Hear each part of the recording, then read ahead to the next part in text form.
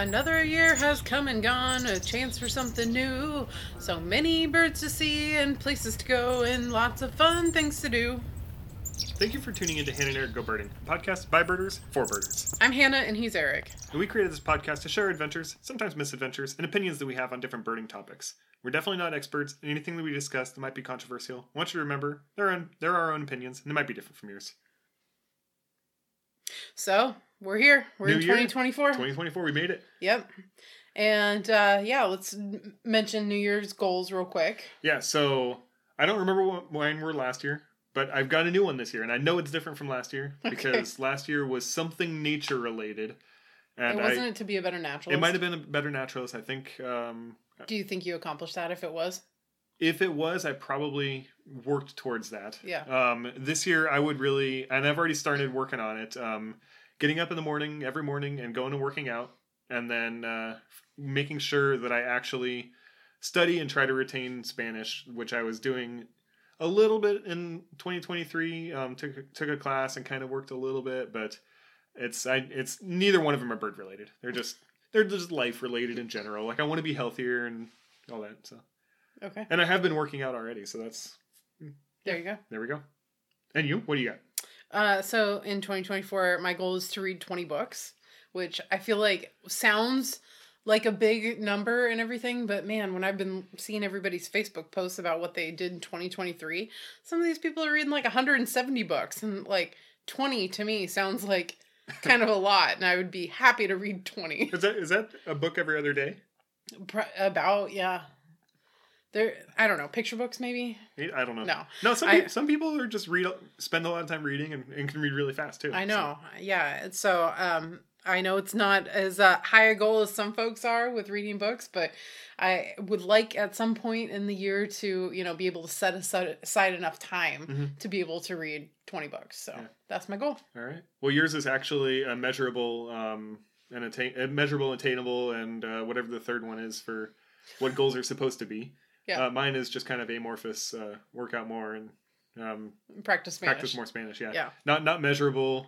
It's attainable, but it's not measurable. So who knows if I'll actually accomplish it. Okay. Yeah. You got to remember those rules with goal setting. You have to set yourself up for success. Set yourself up for success. Exactly. Yeah. So we hope if you have a New Year's goal, maybe it's bird related. So we'll post about it on Facebook and you can mention what your goal is and, maybe help you stay accountable. I know that's one of the hard things about New Year's goals is being accountable to actually attain that thing. So is that the third one? Accountable? Is that it's attainable, it's measurable, and you're held accountable? Is that what the third one is? I have no idea. I feel like that doesn't sound right. Though. Okay. Well, anyways, moving on. So we want to thank some folks for buying us a coffee for this episode. We wanted to thank. I'm gonna go with Jabip. Jabip. Yep. It was a username of sorts, so I'm not exactly sure who it was, but thank you so much for buying us coffee and everyone else that has. So up till now, if you'd like to support us, you can go on to our Buy Me a Coffee, and the link for that is in the show notes. And we actually just also started an affiliate link for BirdFi. So if you go onto our website, there's a link there. If you click on that, and you purchase a BirdFi bird feeder, then we get a percentage of that purchase if you purchase it through our link. So if you've been looking for one, you might do that. And any, thing we make off of that just goes to supporting the show. Yeah. All right. So you have two other podcasts. You had one come out last week, and then you've got one coming out next week. Last week was Bird Nerd Book Club. Yep. What'd you have? Who'd you have on? Yeah, so I had Trish O'Kane, whose book, Birding to Change the World, is coming out soon. It's a fantastic read, and, I was reading it when we were in Gambia, and I kept, pulling Eric aside and be like, I just read all this stuff, it was really a gripping book. We had a lot of drive time in Senegal, at least. Yeah, exactly. So it's a fantastic read. I hope you check out, the interview with her, because she's fantastic, and I know you'll enjoy her book, too, when that comes out. And Women Birders Happy Hour coming out next week? Yes, and that's with Laura Zahn. Awesome. Cool. So we're going a couple places. Yes, soon. We are. So next month, actually, San Diego Bird Festival. There's still spots left for our trips. There's still spots left for a couple of the other trips as well. I think most of it's pretty much filling up, but there's still some stuff available. San Diego Bird Festival at the end of February. Spring Chirp at the end of April down in the Rio Grande Valley. That's super exciting. Boutique festival. We're going to be guiding at that. So if you want to go to a spring festival in the Rio Grande Valley, that's the one to do. And then in September, Hannah is going to Brazil, and we have somebody that's going to talk a little bit more about that in just a second. But Amazon Birding Expedition Brazil for Women with Birding is the World Brazil.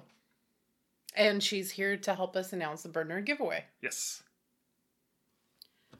Well, for January's Bird Nerd giveaway, we'd like to introduce our friend Maida, who owns Birding is the World Brazil. Maida, would you please tell us a little bit about your company? Well, yes, of course. And thank you for having me here today. Birding is the World Brazil. It's a company. We take birders from the whole world to Brazil to watch birds. And we are based in Denver, Colorado. And we take people to everywhere in the country, to the Northeast, Southeast, to the Pantanal, Amazon. And we are also committed with the community in Brazil. So all of our guides, for example, in Brazil, they are Brazilians. They are biologists. Some of them are ornithologists, and they know a lot about birds in Brazil. And all of them speak English fluently. And also, we have all our partners are locals, from the restaurant and from the guides, and also the lodges. And I'm here happy. I'm happy to be here and invite everybody to go to Brazil with us. Awesome. And so what are some highlights? What are some of the expectations, the things that people can see that you really want to see when you go on a trip with you guys to Brazil? Well, Brazil is a really big country, right? And we have a lot of birds there. We have Brazil has 6 different kinds of natural habitats. The most famous is the Amazon rainforest, of course, but we also have the Brazilian savanna called Cerrado. We have the dry forest in the northeast, the pampas in the south, the Atlantic rainforest. And we have a lot of great birds to be seen, like the birds of prey. We have the harpy eagle. It's one of the birds that people really want to see with us when they come with us. Actually, we will have a tour just to see the harpy eagle nest for the next year. We have many cotingas, tanagers in the Atlantic rainforest. For example, we have the mannequins, and we have many birds. We have almost 2,000 species of birds in Brazil, and 300 of them are endemic. So there is a lot of great birds to be seen in Brazil. So it kind of sounds like definitely more than one trip is required to really get the whole thing. Yes. We are going everywhere in Brazil. For example, we have a group that went with us to the northeast just to see the Araripe mannequin. I don't know if you guys heard about that bird, but it's really, really rare bird and only can be seen in this tiny place in one state in the northeast. So to really enjoy the country, you have to, for sure, go more than one time. So what trips are you doing this year to Brazil? We're going to, we have a tour for the Atlantic rainforest. It's a 12 days tour to see the endemic birds in the southeast. Also, they have a lot of tanagers there. A lot of people like tanagers. So we have that place to go. We have the Pantanal and the Amazon rainforest together, combined. The Pantanal tour is to see a lot of birds, of course, but also to see the jaguars, because Pantanal is the largest wetland in the world. It's 10 times larger than Everglades in Florida. So a lot of people like to go there to see the birds, but also the jaguars. And we have a tour in the Brazilian savanna, we call Cerrado.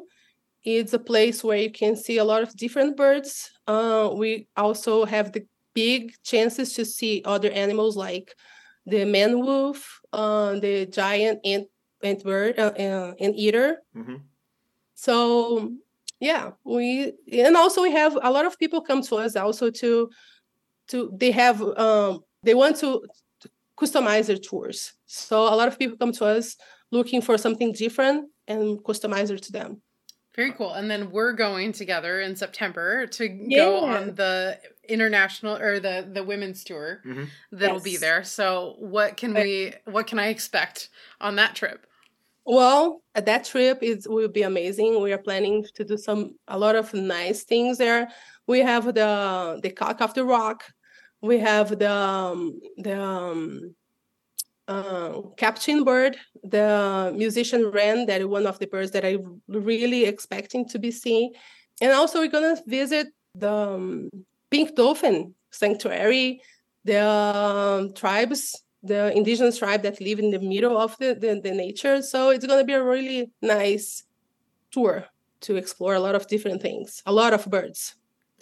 Yeah, but it also sounds like a lot of culture too and a lot of animals. So I'm really looking forward, and I'm sorry you can't go, Eric, but I'm really looking forward to getting, no, my husband, yeah, he say the same. Oh, I want to go. Can I? No, yeah, okay.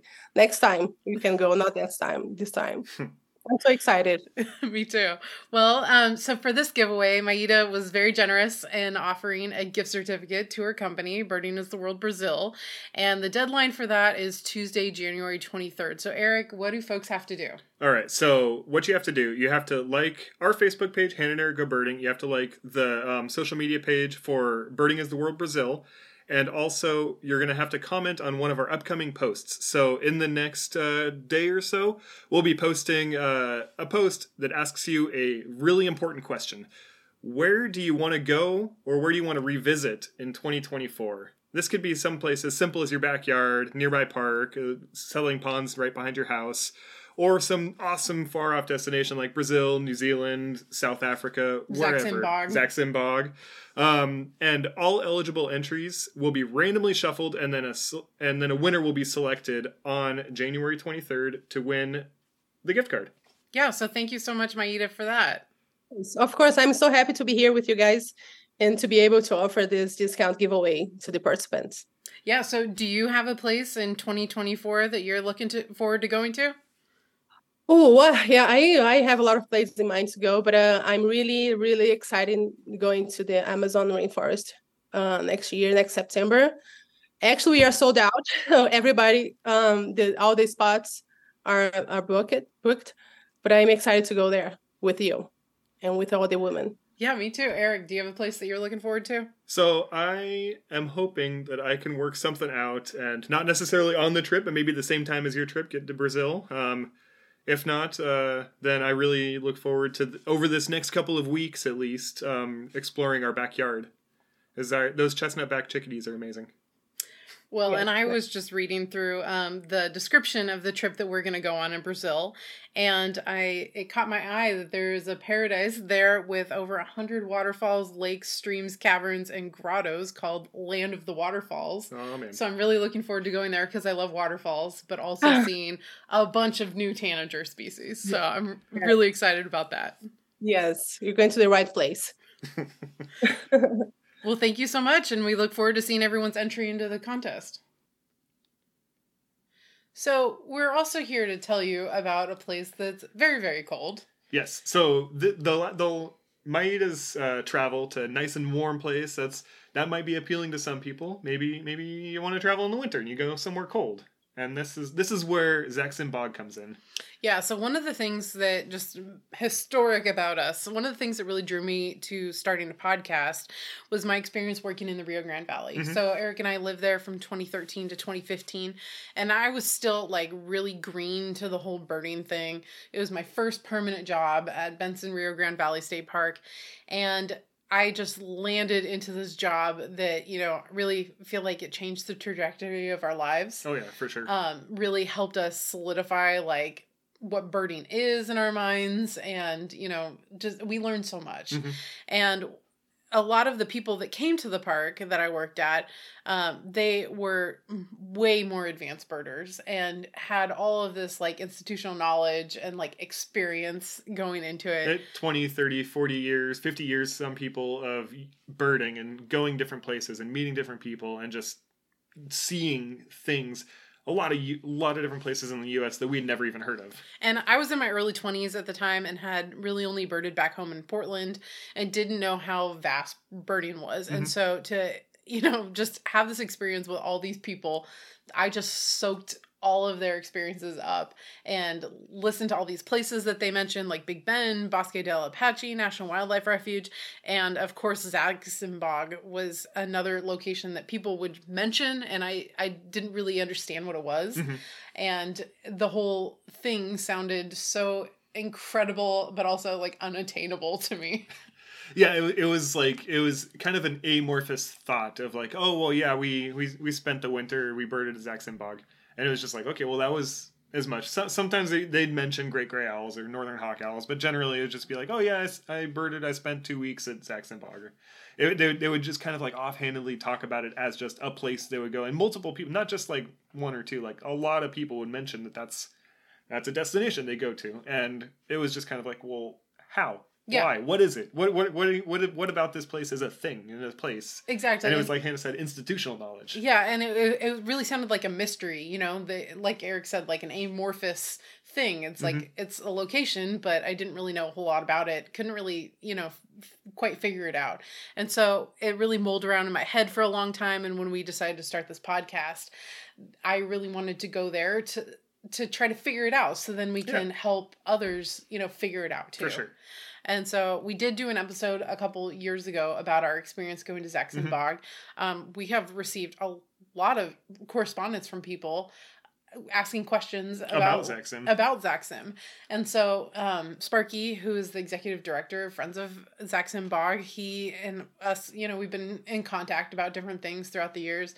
And we thought this was the perfect opportunity to talk with him about all of the cool things that the Friends are doing, but then just, kind of demystifying some of the things about the bog itself. Yeah, so you've still got, at the time that this is coming out, you still got 2 more months or so of good, quote-unquote good winter weather to be going to Sax-Zim and seeing all the different things that we talk about with Sparky and the things that we saw when we went there. But so we thought that's perfect opportunity. We'll release this in the winter. People can, if you're still making winter plans, you don't have anywhere to go in the middle of winter when it's 30 below zero. Like this is a place to go. Or if you want to experience what 30 below zero feels like, or 40 below zero. If you're an Oregonian like us who's never been in like anything under 20 degrees. Then it's definitely an incredible experience, and Sparky joined us to tell you more about it. Well, we went to Sax-Zim Bog in Minnesota a couple years ago and just had a fantastic time. And I think about it constantly, especially when it's winter and I want to go see, some cool winter birds. Well, especially when we get around Valentine's Day. Yeah, because we did spend Valentine's Day in a landfill in Wisconsin, as most people do. So we wanted to have Sparky join us today, who is the executive director of the Friends of Sax-Zim Bog, to tell us more about Sax-Zim, because I know folks have a lot of questions about it, and it's such a cool place. We want everyone to go and visit. But first off, Sparky, would you please tell us about yourself? Oh, thanks, guys. And I got to say, first of all, if you're new to this Hannah and Eric Go Birding podcast, you got to, just subscribe, stay on top of it, because I've listened to every single episode, I will say, even before you guys came to Sax-Zim Bog. And there's so few birding podcasts out there that it floated to the top, and I've been a fan ever since. So thank you for that. I'm up here in northern Minnesota, and I've been a birder since I was 14. And I got in it through beer can collecting. I was, just a kid growing up in the suburbs of Minneapolis, and I collected everything, beer cans, bottle caps, baseball cards, barbed wire, and that was just the bees. And one day I looked out my window and there was this crazy bird out the window, and it had spots and stripes, and yellow and black. And my parents had a little golden guy. This was in the 70s, not to date myself, but opened it up and found it. And it was a yellow shafted flicker. And I was like, what? And I'm like, it's a woodpecker. I couldn't believe it. And so I started basically just collecting bird sightings. And yeah, that was when I was 14. And that's, well, let's just say well over 40 years ago. So I have been a birder ever since, naturalist. I came up to Duluth, which is about the best birding spot in Minnesota. And the Hawk Ridge was here, and I knew Sax-Zim Bog was here. And so college was secondary. But became a biologist, naturalist. And since then, been doing that and publishing, and now a YouTuber. But Sax-Zim Bog kind of entered my life right when I moved to Duluth, and 1981. And Kim Eckert, who's kind of the bird guru of Minnesota, took a group up there. And in that day, there was really nobody birding up there. And, saw my second great gray owl ever, and definitely hooked. So I'm still in northern Minnesota, and now the director of Sax-Zim Bog, Friends of Sax-Zim Bog. Nice. So you said Sax-Zim Bog was already a thing and existed, but people weren't really birding the location when you got there. Can you kind of give us a little bit of insight about how the bog became a thing for people to go visit, became a location that's sought after? Yeah. I tell people, have you heard the one about the traveling preacher? And this is kind of the genesis of Sax-Zim Bog as a birding area. It was 1963, and a traveling preacher was zipping down Highway 7, which you guys traveled on and saw birds from. And at that time, there was no 4-lane a few miles over. Well, this is June, and he's driving along, and all of a sudden he kind of looks out his window and like, oh, that's an owl. It's a hawk owl. And he slams on the brakes, and it wasn't one hawk owl. It was 2, 3, 4, 5, 6 hawk owls. Wow. And it was a family group. Yeah. And it was, at that time there was really no nesting records south of Canada, no nesting records in the lower 48. And this was, I think, one of the, if not the first confirmed nesting in the lower 48. Of course, word got out to the Minnesota Ornithologists Union, and, I would, obviously before internet, before almost anything, and people started trickling up there. But back, even in the 80s and into the 90s, you'd go up there and you'd really not see anybody. You'd never see anybody with binoculars. It was nothing. And then in 2004, things kind of changed, because I don't know if you ever heard of this, but I mean, you were just kids then, but there was an eruption, a major eruption, the perfect storm of all eruptions for great gray owls, northern hawk owls, boreal owls. And, they're all vole hunters, vole snatchers, as we call them. And it was, voles go in cycles, 4-year cycles roughly, but they have these kind of mega busts, mega booms. And there was a mega bust up in Canada. It was a cold, wet summer. The voles didn't reproduce. And so all these hungry owls started flooding out of Canada into northern Minnesota. And the Sax-Zim Bog was kind of the epicenter. You guys have done Christmas bird counts probably, but, Christmas bird count in the Sax-Zim Bog, same everywhere, 15-mile diameter circle. And in December 2004, we counted 70. That's 70 great grays in that circle. Oh. And 2 hawk owls. 42 hawk owls in the circle on one day. And this is 10 people coming for half a day. We end at 1 p.m. and have lunch at the Wilbert Cafe. So it was amazing. And my personal record was 116 different great grays in a day. And some groups went out and saw over 200 in a day. And this was all over northern Minnesota. They estimate there was 5,000 great grays in the state. And it was, nothing I'd like. And that really, national media picked it up. And that was kind of the start of the modern Sax-Zim Bog story. But I was guiding back then, and you drive around, and you guys have had guides, and the guides are usually kind of, well, let's just say this. We stopped at every great gray for the first 9.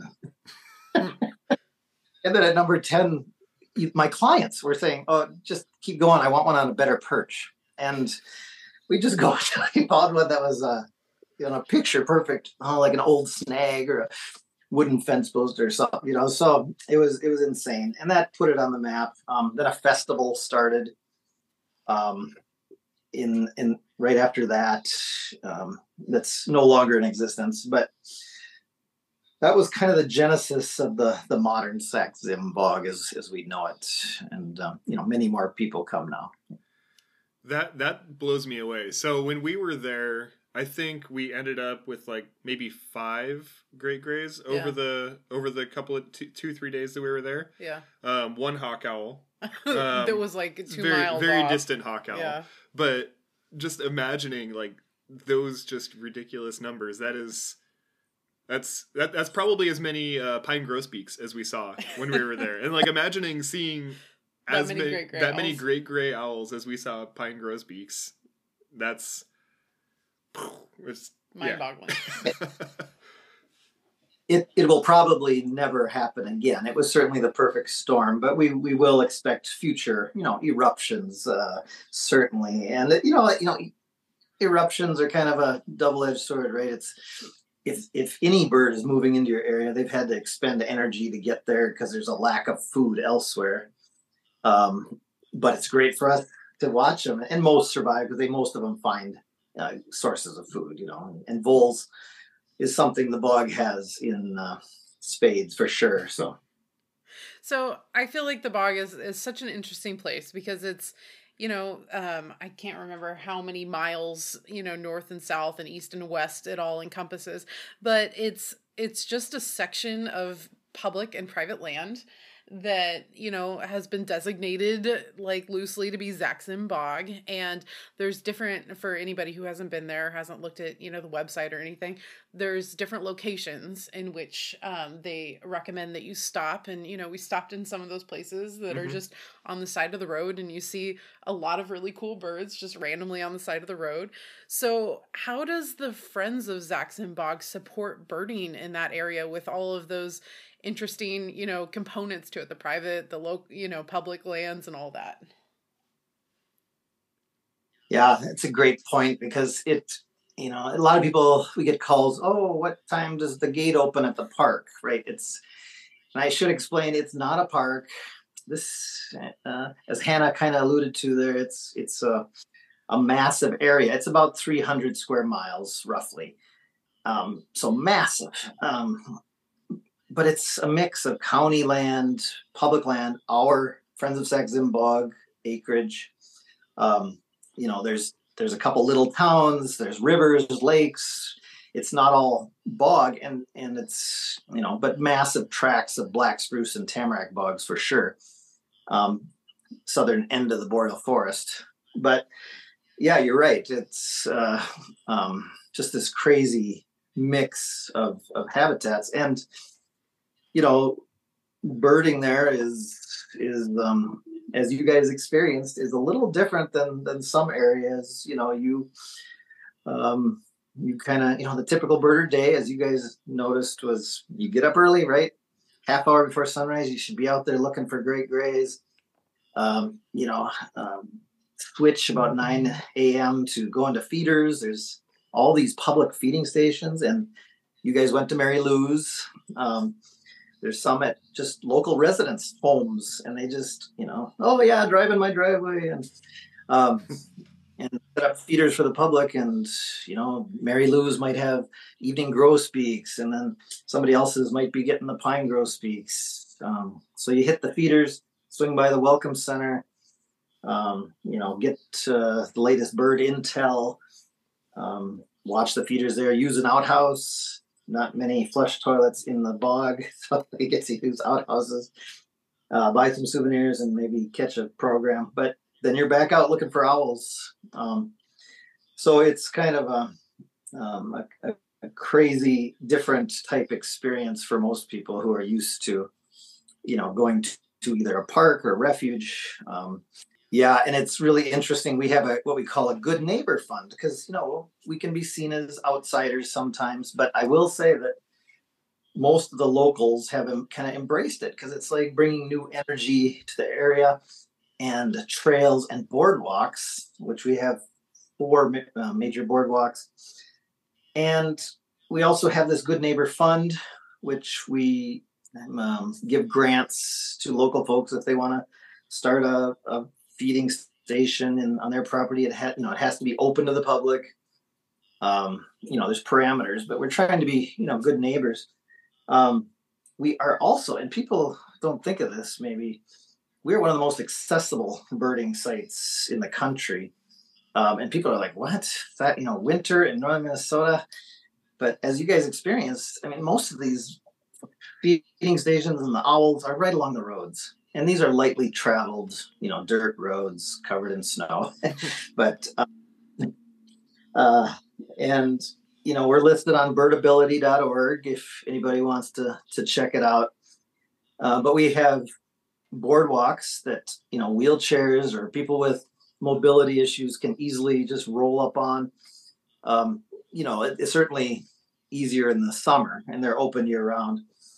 But, you don't even have to leave your car to see 90% of the birds, right? Or 95%. I mean, you go to the Admiral Road feeders, roll down your window, and, maybe you see a boreal chickadee, pine grosbeaks, Canada jays.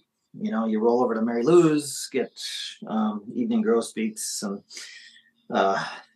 whatnot. But, most of it is right along the road. So that is pretty cool. And we're also a little different in that we share locations, owl locations. And people say, why do you share owl? Well, it's a little different than most places. These are day hunting owls for the most part. And they're not sleeping. We're not disturbing them. They're hunting. They're boreal birds. And once again, it's crazy, right? That these boreal birds are so, I don't like to use the word tame, but tolerant of people. They're doing their stuff, and most of them don't care if you're watching or taking pictures. And so it's a kind of a unique experience. And we know that seeing a great gray is kind of a bucket list thing for everybody. So, why would we hide locations? Doesn't mean we might have a few great grays in our back pocket for ourselves, but mostly we just get out the map and show people where they've been seen lately. We urge people, to come here expecting to see nothing. Right? Because, then you're never going to be disappointed. And that's a little unrealistic. But what I mean is Sax-Zim Bog has a different cast of characters every winter. When you guys came, you had to, work for those 5 great grays, but that's pretty good. Some years it's tough to find one. So it's not a slam dunk on great gray or hawk owl by any means. But you gotta be open to, enjoying boreal chickadee or a snowshoe hare or some other experiences and exploring on your own, getting out on foot, So we support birders in giving locations, doing education, for kind of providing some of those services that they need. So, we're primarily a land preservation organization with an emphasis on education. So we're not technically a birding organization, but certainly that is our core crowd for sure. Yeah, and I kind of wanted to touch on the sharing of the great gray owls. Like while we were out there, like people. There was I think it was Telegram was the app that everyone's using. Sharing vastly, constantly, like, oh, it's on Highway 7, oh, it's on Admiral. It's like you would see just random, it would be popping up different locations, but like everyone out there they're respectful of the birds, but also, even if you didn't want to be respectful of the birds, to get from the road to where the bird is at, which they may only be 200 feet away from the road, but you're chest deep snow. Like you're not gonna sneak up and scare this bird from what it's doing. It's busy hunting. and there's really no feasible way a photographer is going to get closer to the bird than the road, especially in the winter. It's pretty dicey as soon as you leave the trodden road out there. Yeah. Exactly. They're just protected just by the fact that it's difficult for people to navigate that terrain. And this winter has been, not too much snow yet, but it's, people are still, being very respectful, and they police each other. You're not going to get away with much if, other people are standing around. So it's, and birders in general are just, the greatest people. The one thing we tell people is just, there are local folks here who need to get to work, to school, whatever. Watch your rear view mirror if you're, because their birders are driving slow, and pull over and stop if somebody's coming behind you faster. I don't care if it's another birder who's hurrying to get somewhere, or a local folk. So be respectful of that. Don't go on private property. Don't look with your binoculars towards any house. These are kind of common sense things, and then park only on one side of the road. So we try and avoid issues that way, because we are on public roads. These are not park drives, or we don't have rangers. So, and for the most part, it works well. So let's talk about some of the logistics. So we mentioned winter, but exactly maybe what time is the best time to go? Where do you recommend people stay? Where do people normally come, through to get there? Hit on some of those points. It's a winter and summer location, really, early summer. So I'd say 90% of our visitors come in the winter, between mid-December when we open the Welcome Center and mid-March when we close the Welcome Center. That's winter. And, we get roughly 7,000 visitors in that 3 months, and usually from about 46 different states, half a dozen to a dozen foreign countries. But early summer is the other season. Most folks stay in either Duluth, Cloquet, the Iron Range, which is like Hibbing, Eveleth. But, now with Airbnb, and VRBO, there's stuff popping up. There's one place to stay in the bog, Alish's Accommodations, right in the bog. So, all those places are within, 45 minutes of the bog. So, and sunrise is so late in winter anyway, it's not a big hardship to stay where you want. Duluth has every hotel chain and every restaurant, chain, and a variety of other options. So yes, a lot of people stay in Duluth. And then, once you get into the bog, as you guys experienced, there's not a lot of services. There's one gas station in that 300 square miles. There's, so you better fill up. There's one flush toilet in that 300 square miles at that same gas station. Oh no, there's two. There's one at the cafe as well. So there's a cafe in Cotton, the Wilbert Cafe, excellent place.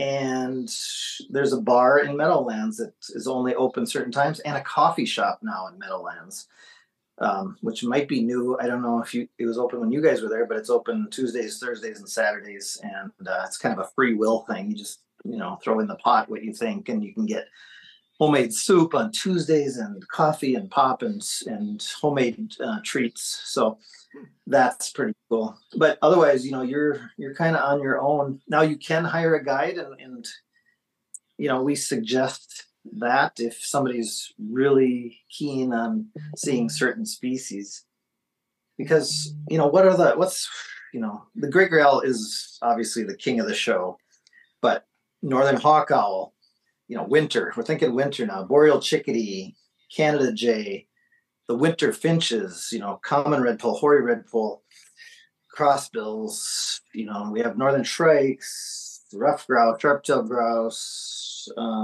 rough-legged hawks, goshawk, and I know I'm missing some, but you're not going to see a ton of birds, but almost everyone you see is going to be pretty darn good Mm-hmm. bird. So if you want to get a guide, fine, but you can certainly, anybody can do it themselves. Rent a car in Duluth. If you fly in, you can fly into Minneapolis. It's only a 3-hour drive from Minneapolis.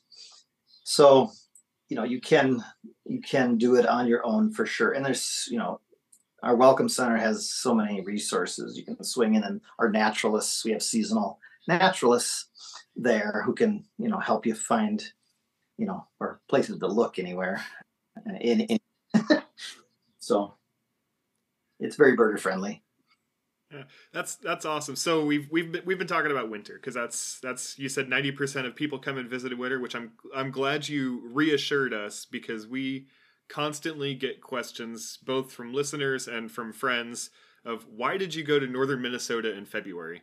But how, as someone, we're from the Pacific Northwest, we're used to it dumping rain. We know how to prepare for 4 inches of rain in a day. But how do you recommend people coming from Texas, Florida, California, Oregon, like these places outside of the heavy snow zone?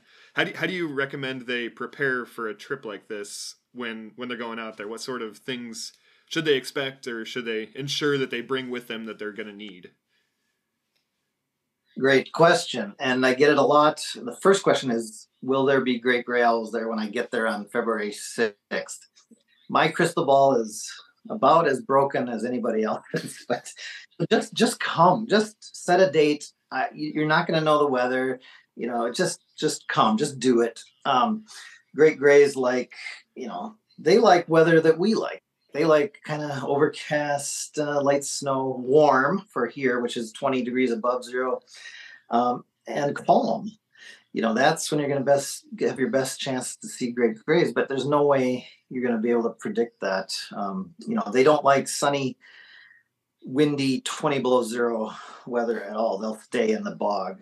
But yes,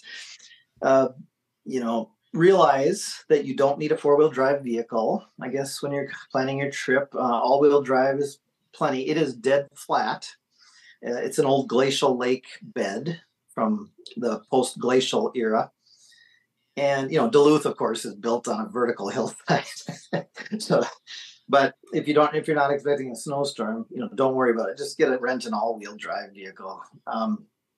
It's going to be fine. And if, Minnesota, if there's 2 inches or 2 feet, the roads will be clear by the next morning. I mean, we're infrastructure is set up for that.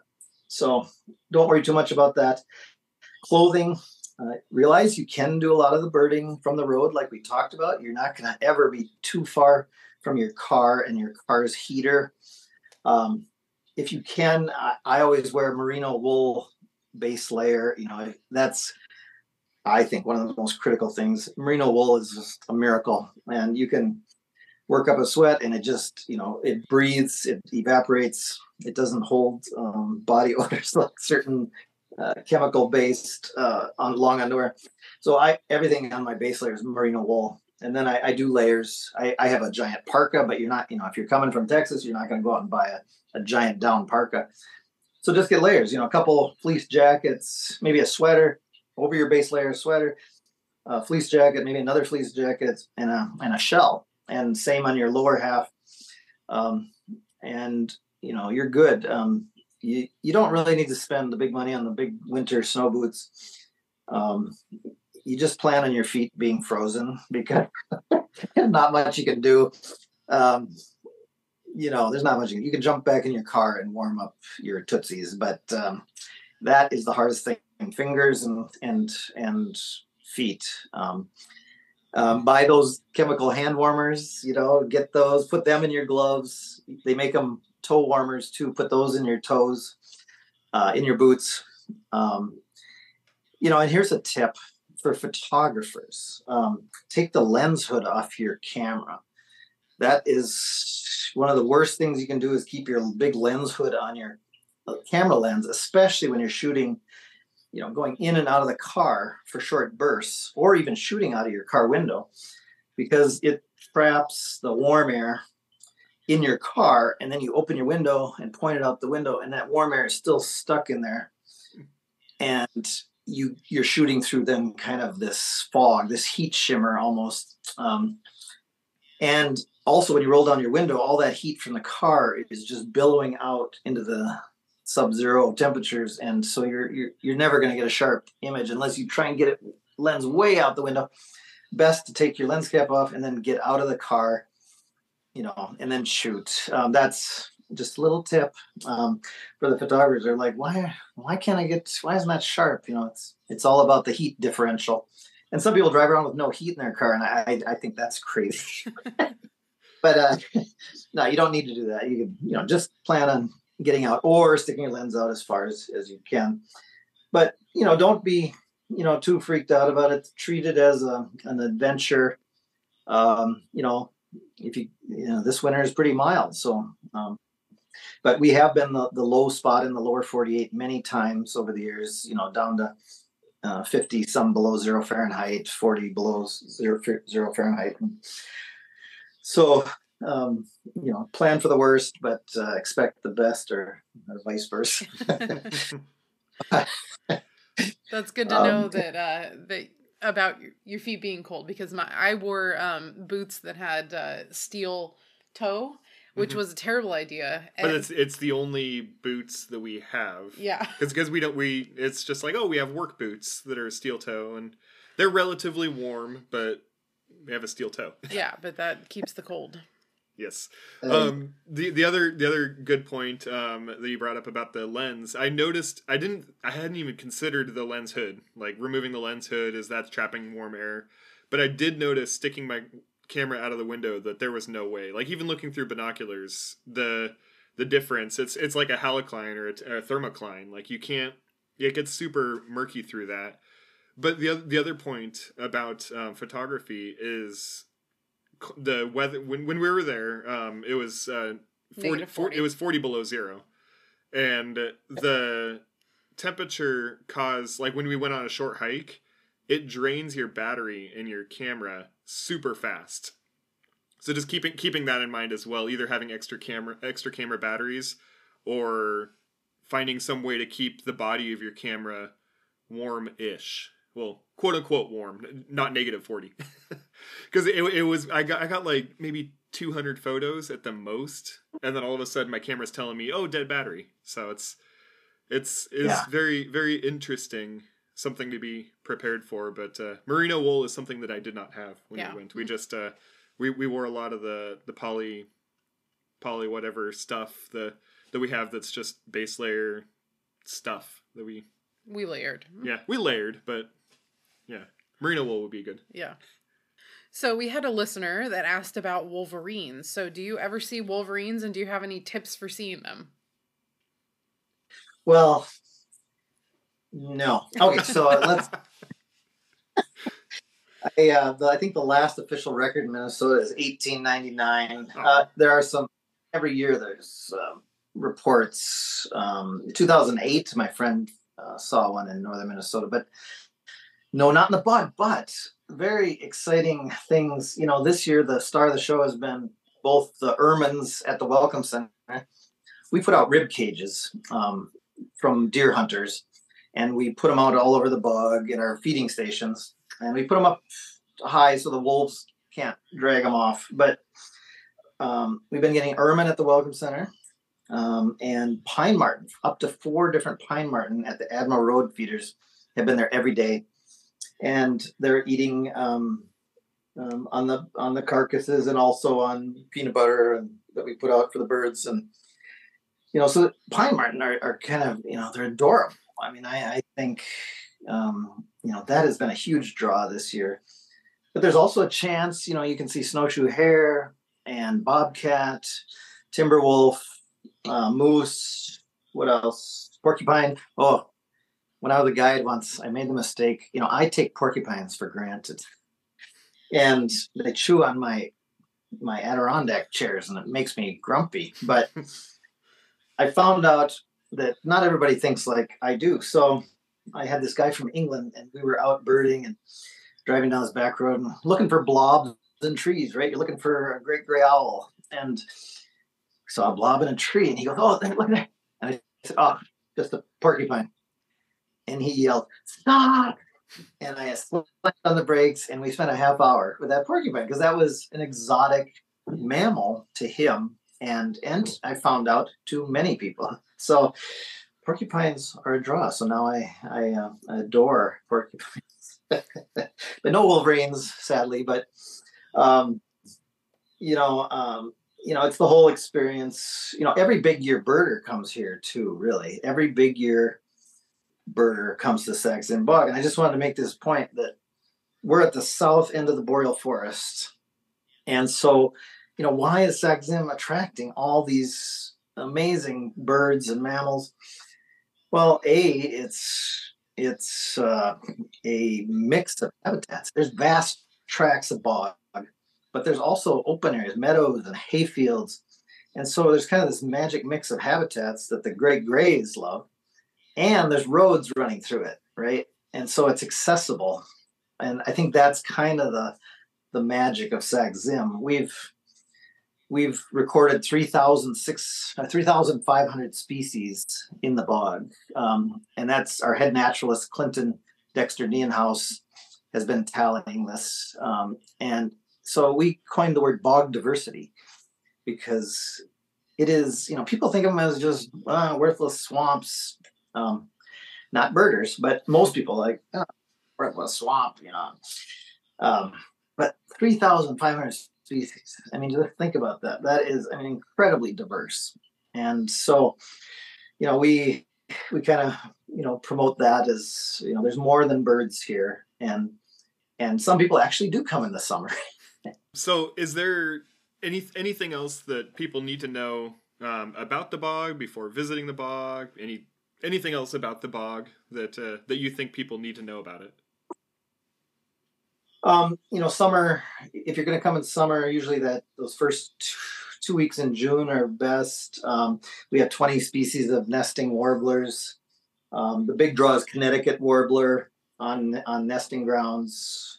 We have golden wing warblers, mourning warblers, Cape May, the whole gamut. People come for LeConte sparrow, sedge wren, magpies. I know people on the eastern half of the continent, because of the furthest east population, the lower 48. But the other boreal birds are still here. A lot of them, blackback woodpecker, boreal chickadees, they nest here. Sharp-tailed grouse, and so people do come in summer. Enjoy the boardwalks. We've got 4 boardwalks. Get out into the bog, explore. Check our website, saxzim.org, just saxzim.org. We have a bird and wildlife report. I just updated it yesterday, I guess, on there, and a ton of resources. The birding maps that you guys referred to is on there, and it shows color-coded all the roads and where the best place to find these species on there. It's a great resource that way. So yes, for visiting birders, that's kind of my tips. You should come in the winter and the summer, really. But remember that bird song just drops off dramatically in late June. So it's kind of those first 2 weeks in June. You gotta, if you're a hardcore birder, right? So. Well, very cool. That was one of our, at least one of my favorite vacations was going to Sax-Zim Bog. I have never experienced the cold like that. Like so many birders, just like zipping around in that area. It was spectacular, and I definitely hope we get a chance to visit again at some point. Briefly, what do the Friends of Sax-Zim Bog see in the future of birding there? Yeah, like I said, we're a land preservation organization. Mainly, we've now this is breaking news, 25,000 acres of land preserved and protected. This is that's bigger than 3 national parks. It's huge. It would be the 3rd largest state park in Minnesota if we conglomerated them. But we're trying to get these. We call it the Owl and Warbler Critical Corridor Project, and so we're trying to link now our lands because these birds need vast tracts. We're creating forever homes basically for these critters. People ask me, what can I do for birds? From my bias perspective, you can donate to organizations that buy and preserve land. And another aspect to this is sphagnum moss is a major carbon sink, a carbon sequester. And I think we calculated that our lands now sequester about 3.75 million metric tons of carbon. So, that is huge. Our education, we just built a new education center. You guys didn't get to see it, but it's the Lois King Education Center. We do programs in person. We have a bog bio blitz, where we send experts out in the field with the public, everything from spiders to sedges. We have the birdathon, world's coldest birdathon, coming up end of the week. And, people go out and it's the regular birdathon, but in the middle of winter. And a lot of teams do it on foot or bike or ski or snowshoe. We have field trips and speakers. And one big thing I want to say is we've kind of put a lot of emphasis on virtual experiences. Like your guys' show brings people along on trips. I've been a fan from day one. It's, I think we need more of that. People can live vicariously through us, or they can, get motivated to do a trip like this and support conservation. But my videos are called Virtually Live. They're on YouTube and our website. We also have our naturalist Clinton's Critters and Clinton's Bog Ventures, other videos. Or you can just go to YouTube and you can type in Sax-Zim or Sparky Stensaas, and you'll find all those videos live on my channel. But the future is just, preserving and protecting more land. We want to create a next generation of birders and conservationists, more stuff with youth and just more education that bogs are not only cool, fascinating places for birds, but, critical for carbon sequestration and the future of the planet. So, just small goals. Well, that's awesome. And we hope to see it again, at some point. Yeah, and if not again in the winter, at least in the summer at some point. And thank you so much for sitting with us and talking. And we'll include links to the YouTube channel, to Sax-Zim. We'll try to include as many links about everything you discussed in the show notes for this. So if anybody's curious about seeing some of these videos and seeing some of these birds before going out there, you'll be able to do that through the links that the Sparky's put together for us. So thank you so much for your time. Absolutely. Thank you, guys. Keep up the good work. Awesome. Well, thank you, Sparky, for sitting with us, talking to us about the future and the past and all the different things about Sax-Zim Bog and the Friends of Sax-Zim Bog, and giving us some really interesting stories about northern hawkowl. Yeah. Those numbers blew my mind. I know. We don't do video for the podcast, but my eyes were like saucers as he's talking about the numbers of great gray owls, the year of eruption that he was talking about, and northern hawkowls. These are numbers that are mind-boggling, in the thousands. It's amazing. Ridiculous. Yeah. So fascinating stuff. And if you guys want to hear more about when we went to Sax-Zim Bog, we went 2 years ago. 2021. We went in February for Valentine's Day. We did an episode that we released at the end of February in 2021 called Birding Minnesota Sax-Zim Bog. So if you guys want to hear specifically about our adventure again, if you didn't hear it back then, or if you want to go back and re-listen to it, that's how you'd find it back there. I'll put a link in the show notes. We had a great time celebrating Valentine's Day in sub-zero temperatures. It was fun. Yeah, fun was had by all. Went to a nice brewery to celebrate, as we do. It was awesome. Yeah, so thank you, Sparky, and thank you, everyone, for listening to our podcast. We hope you enjoyed it and maybe learned something. You can rate, review, and subscribe on Apple Podcasts, Google Music, and anywhere else you listen to us. If you'd like to connect with us on the socials, you can follow us at Hannah Goes Birding and Eric Goes Birding on Instagram. Our Facebook page is Hannah and Eric Go Birding. Our email is Hannah and Eric Go Birding at gmail.com. We've got a TikTok, we've got a Blue Sky, blah, blah, blah, all those other socials. You can check out our website also, which is www.gobirdingpodcast.com, and you can help us share the love of birding with your friends.